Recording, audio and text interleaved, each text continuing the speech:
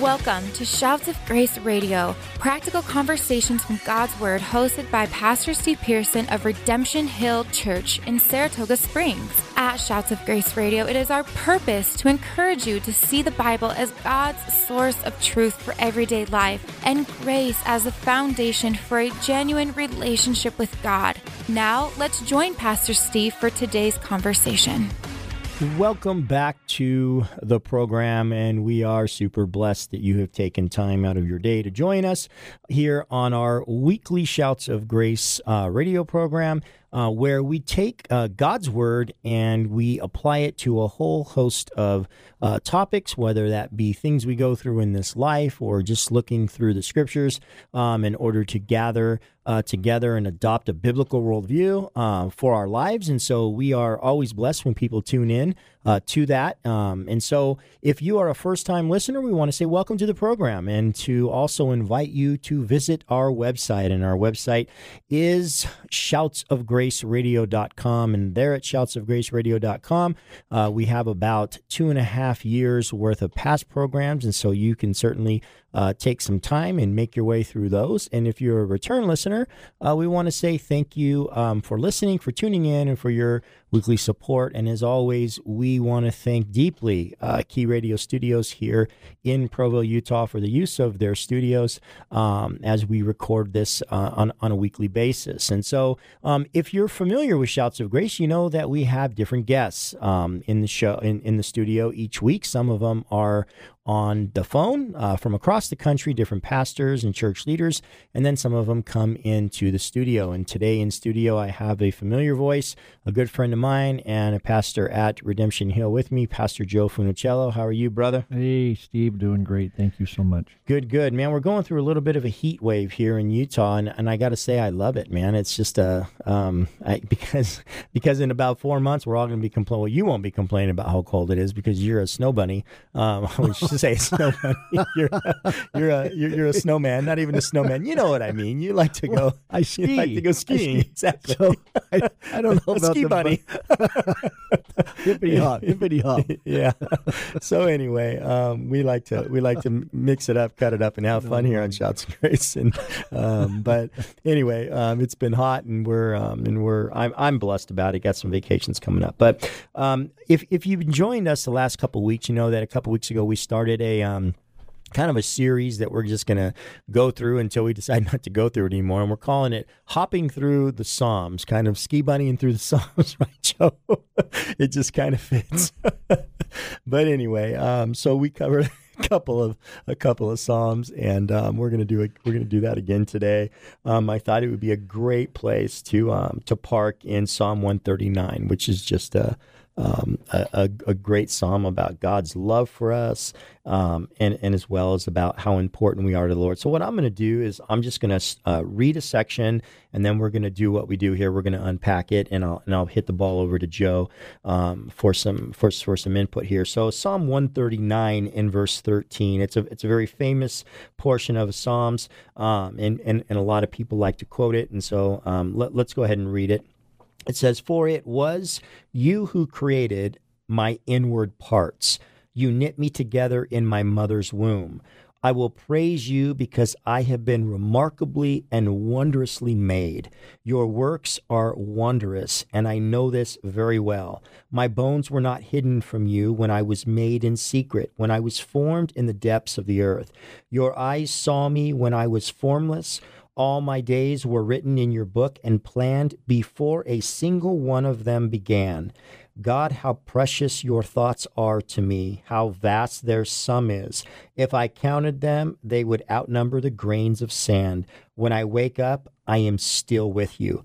God, if only you would kill the wicked, your bloodthirsty men stay away from me, who invoke you deceitfully. Your enemies swear by you falsely. Lord, don't I hate those who hate you and detest those who rebel against you? I hate them with an extreme hatred. I consider them my enemies. Search me, God, and know my heart. Test me and know my concerns. See if there is any offensive way in me, and lead me in the everlasting way. This is a psalm that seems to be going south or seems to be going north, and then it turns south, and then it kind of goes west and goes north again, and it's just kind of David is on this this kind of, there's no way of putting it, this praise of God, Joe, where he's acknowledging that he's not an accident. His life isn't an accident. He was actually made by God. He's not the sum of billions and billions of years of chance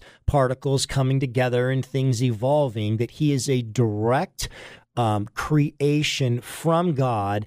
And the praise that he gives God in this psalm is in recognition of all of God's wonders in creating him, and that's all of his life. And he'll even say, and we'll look into this, even the days of his life, all of what that entails, the good, the bad, and he's giving praise to God as a genuine outpouring from a heart that is full of gratitude because God is his creator. And then he has this quick contrast, as kind of an overview of those who also say that they love God, but they actually hate him. They're deceitful. They're wicked, he says, right? And so we've got one that praises God, David, through the outflow of just the conscious reality, God made me. And then you've got another group that really the insinuation is they don't have any conscious fact that they're made. They're just they just have a fake faith and they're evil. And so David kind of jumps on that as well. And so what I want to do is, that's kind of the overview. I want to go back to the beginning where he says that I have been made, right? He says in verse 13, you created my inward parts. You knit me together in my mother's womb. I will praise you. Joe, why is it important that Christians understand that beginning, that the importance of that beginning? Is it that important? I mean, could a Christian just believe, hey, I just believe I evolved through billions of years of chance? Why is that important, that God knit me, God made me? Well, I think when you consider that, the Lord said the same thing to Moses, have I not formed, everybody, and have I not taken care of and done? It is a personal aspect that you are not by chance. This didn't happen randomly, two whatever molecules or whatever got together, and then, it's just an accident, and here you are. But God is specifically thinking about you, knowing you, and forming you, and his hand is upon you. And it is a wonderful comfort to know that if anybody ever feels alone, or anybody ever feels like, why was I created, or why was I born, that God was involved and God sees, and he's the one that has his hand upon everything, and he has his hand upon your life, and you weren't an accident. If somebody feels that way, it wasn't by mistake, and you may even feel not wanted, but that's not the case with God. And so circumstances in life for people are different all around, but God is specifically involved, not only with your creation, you being born, but involved in your life and wants you to have a personal relationship with him. Yeah, I like what you said, because I think it's spot on where you said that the idea that's being painted here is you're personal to God.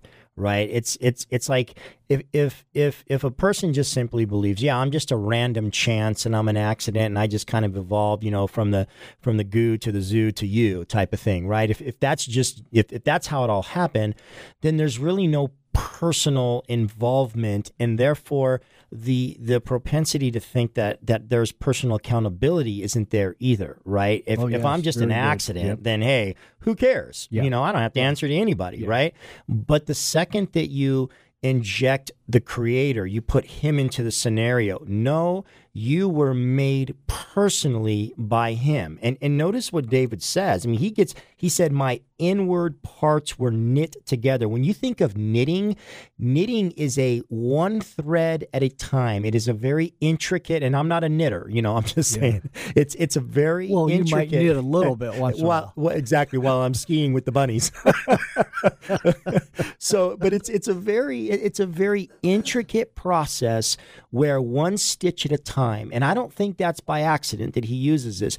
God is that in love. He's that involved. He's that, into you, that he knit you one stitch at a time, your inward parts, every part of you he's involved with. When you put that into the equation, now to the human mind, I am not my own free moral agent. Yes. I can't do whatever I want. Yes. There's somebody that had the ability and the power and the authority to create me.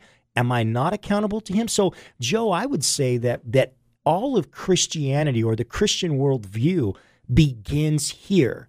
What was the origin of life? If the origin of life was an accident, go live your life. Go live your life and do what you want. But if you are here because someone designed you and put you here, you are not accountable to yourself. You are accountable to the one who made you. And now the worldviews hit the fork in the road, and the one who realizes, wow, I am here, Romans 1 says, that mere creation testifies that there is a creator, right? I am here because there's a creator. Now the search begins. Who made me? How could I be so intricately woven together? How is it that my eye, through billions and billions of years, just evolved into this unbelievable, focal apparatus that is more advanced than any camera lens in the world, that has millions and millions of electrical, wires, if you will, connected to the back, that goes into my brain. And when my eye sees something, it instantly sends a signal to my brain, and my brain tells me, move your finger, open your mouth, say this. I mean, all of that by chance? No. All of that by design. Now the question is, who's the designer, right? I mean, it all begins there. So for a Christian worldview, we don't believe in evolution. We don't believe that God just, or for that matter, I would go as far, and maybe that's another episode, I'd go as far as saying I do not hold to a theistic evolution view where God is impersonally involved and he just threw matter out there and then let everything evolve into what it did. Yes. I believe God stitched you together in your mother's womb because God is that intimately involved with you. Yes, and you even see that Jesus, when he's speaking in the Gospels, when things you aren't just created and thrown out there, Jesus says, even when the bird falls, it doesn't fall without your Father knowing every single thing and every single aspect of everybody's life and everything going on. He goes, and aren't you worth more than the birds? So he's involved. He knows. In the aspect when you talked about the fork in the road, now you have a responsibility, which is awesome and neat at the same time, because if people discover that God cares about them and is concerned about them, and he isn't up there sitting on a throne with a whip to command and rule, but it's a loving, caring and compassionate Father that sent his Son and wants a relationship and wants to direct your life and wants to make it better, then everything changes. Amen. So yeah, amen. And I think that's what prompts David to just cry out in verse 14, I'll praise you because I'm fearfully and wonderfully made. It's just it's an amazing truth that starts to set into the soul. Hey, you're listening to Shouts of Grace. We'll be right back. You're listening to Shouts of Grace with Pastor Steve, the radio ministry of Redemption Hill Church in Saratoga Springs, Utah. For more information about Redemption Hill, you can visit our website at rhutah.church. Shouts of Grace Radio is thankful for the encouragement from Key Radio, reaching Utah with the good news of eternal life from their station in Provo, Utah. Now, let's join Pastor Steve for the conclusion of today's conversation. Hey, welcome back to the program. Before, I got in studio today a good friend of mine, Pastor Joe Funicello from Redemption Hill Church, where we serve alongside each other. Before the break, Joe, we were just talking about our series, Psalm Hopping, and we're in Psalm 139, and we were just talking about this idea of why it's important that we recognize that God made us. That has to be the starting point, because then it becomes this quest to find out, who is this God? Why would he make me, right? And then you end up making your way to the gospel. He says something I want to look at now. He says in verse 16, your eyes saw me when I was formless. All my days were written in the book in your book and planned before a single one of them began. In other words, God, you knew my life before I was ever born and every single one of my days. And because God is omniscient, he is all-knowing, God knew every thought, every situation, everything that you would encounter before you were ever born. And that is mind-blowing to me, which tells me that, Joe, when I go through things in life, whether they're the good things that shape me or the bad things, when I'm looking out, and all of us have had those days, or perhaps you're there now and you're listening and it's like, God, why am I here? What's the whole purpose? Why am I even alive? Why are you letting this happen? Let's assume that you do know God and you're questioning. Let's assume that you don't know God and you're questioning and saying, if you're such a God of love, how in the world could you let this stuff happen to me? And I think there's a comfort, at least for the believer, that they can find in verse 16 that, listen, whatever you are encountering right now, it could be going through a divorce. You could be going through some legal issues. You could be going through financial problems. You could be going through health issues. You could be going through relationship problems. Whatever it is, listen, God knew every single issue before you were ever born. And when I think of the depths of that truth, Joe, I'll tell you, the worry and the anxiety quickly dissipates, doesn't it? I mean, don't you kind of fall into this, oh, you know all things, God. Yeah. Talk about how important it is that a believer rest in the fact that God is sovereign and what comes into their life, pain or whatever, that he's in control. Why is that so important? Well, I think when you realize that God cares and God's involved and he sees everything, then we may not understand. There may be hurts. There may be things that come in that why is this happening? But we can say, you know, God, because when he spoke to Moses, and he says, I am, he is at that point, everything. He's telling Moses, he's everything that we need. And he's everything that we need in the midst of extreme difficulties at time, or pressures, or hurts, or hopelessness. That he is in the midst of that. And in that, if we can take comfort, and it actually takes a little bit of faith, doesn't it? Because when the circumstances say something different, we have to look beyond the circumstances. We have to look to what the Word says and tells us he's our Creator and he loves us, he's involved with us, and we hang on to that in the midst of a situation or a circumstance that says completely different. We can trust in him. And what happens in that? Then maybe you and I, we find comfort in that, but maybe we have grown in an area of faith we never grew in before. Yeah, amen. I love the next section of verses. There's so much in this. In verse 17, it says, God, how precious your thoughts are to me, how vast their sum is. If I counted them, they would outnumber the grains of sand. When I wake up, I am still with you. And I like that because, Joe, at some point, a person's going to think, well, God doesn't think about me. God, why would God care about me? There's 8 billion people on this planet, exactly. and he's got other things to do. He's got better things to do, more important things to do than to think about me. And as vast as the sands of the sea, if I were to count them, I mean, I can go and pick up a handful of sand and just be overwhelmed by how many grains of sand is. And he's using an analogy here to say, look at God's involvement with you. It's so personal and it's so deep on his end that the only thing I could say is if you were to take all the sand in the world and count it, his thoughts towards you are more than that. And that's unfathomable when you think about it. I mean, he's into me that much. And so, Joe, for the person that thinks they're not important, I mean, we live in a state where people think life, their life doesn't matter. And they take it at a rate that's unprecedented anywhere in the country, particularly between the ages of 14 and 24. What would you say to the person where this program might make it to their ears right now, sitting in their car, sitting in their home or whatever, and they're just thinking, man, life isn't worth living because nobody loves me. Nobody cares about me. My parents are divorced. My step-parent can't stand me. My friends are talking about me, and I'm terrible at school, and I'm not pretty. I'm not all that, and I just, why do I even want to live? What would you say to that person in light of this verse? The one thing I can say is that to God you have value. And you only have one life.